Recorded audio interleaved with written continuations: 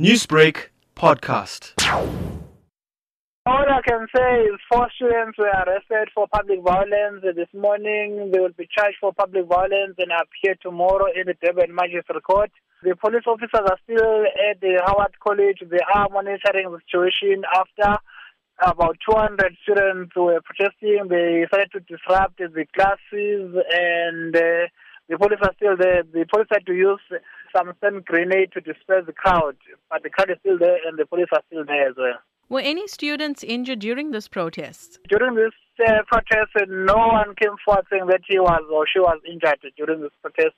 And we are also appealing to anyone who might be hurt or injured during the protest to come forward so that we can open a case.